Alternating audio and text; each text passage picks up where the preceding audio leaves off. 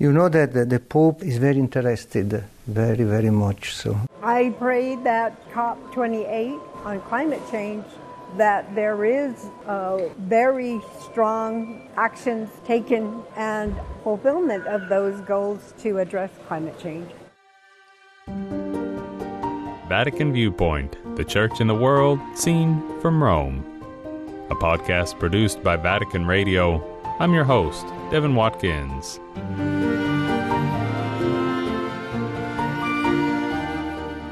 The United Arab Emirates hosted an interfaith gathering in Abu Dhabi this week. The Global Faith Leaders Summit on Climate Action brought together around 30 religious leaders, including a delegation from the Vatican. The event took place in the run-up to the COP28 Climate Summit in Dubai in early December.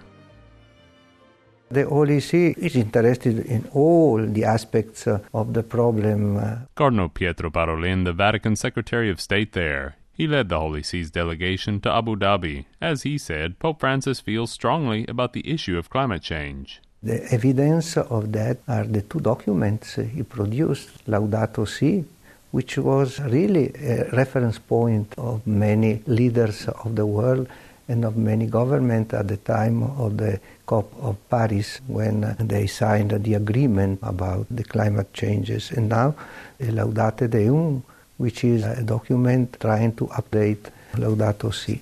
Up until the Pope's encyclical on care for our common home was released in 2015, not too many people in the Church connected religion with climate issues. Yes, it is a secular issue, climate changes. In fact, it is dealt with by the politicians and the world of politics and the scientists and so on. But after Laudato Si, our Christian duty to care for creation was brought to the fore. I think that the implication of religious leader is due to the fact that it has also an ethical dimension, a moral dimension, which the Holy See is underlining very, very much.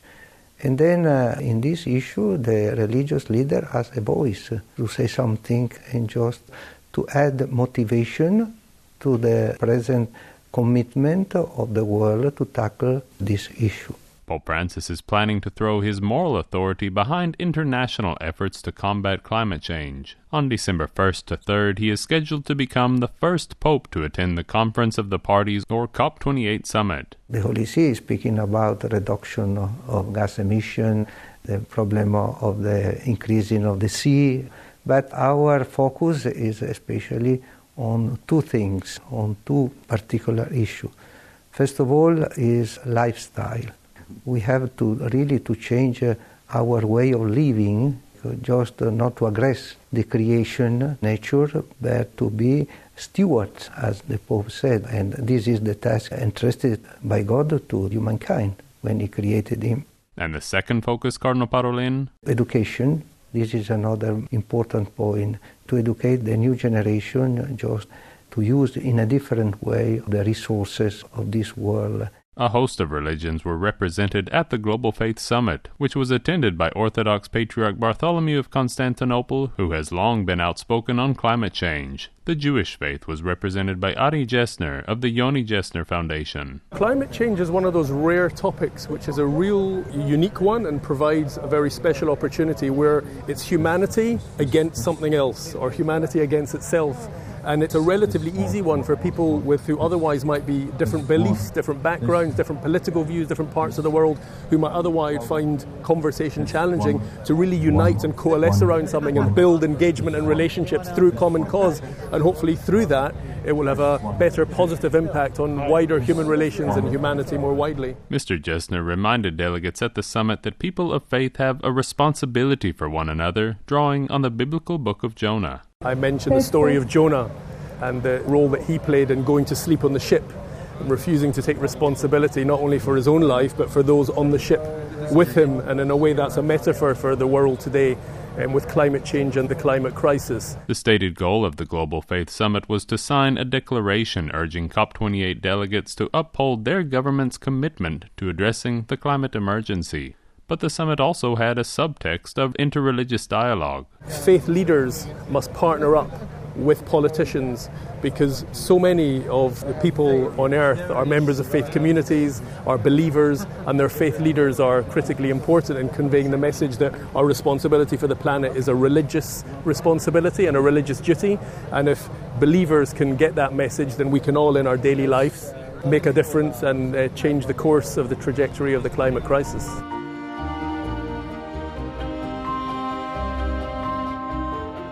You're listening to Vatican Viewpoint. We're exploring the religious element of care for creation following a faith leaders summit in Abu Dhabi. In these past years, we are working at the international level in order to promote human fraternity, and through many different issues, you see how many problems have arisen in the world due to conflicts and other matters. Cardinal Miguel Ángel Ayuso Guichot there, the prefect of the Dicastery for Interreligious Dialogue. He attended the Global Faith Summit with Cardinal Parolin to emphasize that other aspect of the climate issue, human fraternity. So, coming in this global conference together in order to promote unity, it is a major issue that is bringing together people of different cultures, different countries, and from different religious traditions in order to promote a better world by preserving our planet and proposing concrete steps that might be taken through the collaboration of religious leaders in the international community. Indigenous leaders brought the voice of their ancestral tradition to the summit. This concept of being related to all of nature, our balance and harmony that we are instructed to uphold in how we live, how we care for the earth, because it cares for us. It's a sacred reciprocity. That's Grandmother Mona Polaka. She's a Native American spiritual elder of the Colorado River Indian tribe. This gathering is very important because it gives us all an opportunity to share our worldviews on how important it is to address climate change. And being that we all come from different parts of the world, we all have various experiences with it. Our experiences could range from, droughts to the severe flooding, sea level rise, things that are occurring because of climate change. And it gives us all an opportunity to put our minds together, as well as using our faith, our belief, our spiritual beliefs and practices, putting that all together in a common cause for all of humanity, as well as all of other life forms on the earth. As Grandmother Mona points out, Indigenous leaders have been pushing for more attention to environmental issues at the international level since the early 1990s, and now their concern has taken root in other faiths as well. It was called Cry for Mother Earth.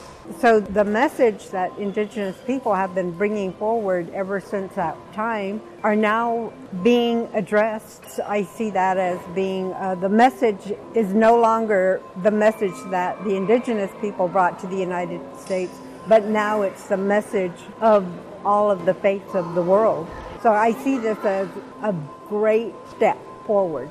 Take action. Make your prayers part of the action.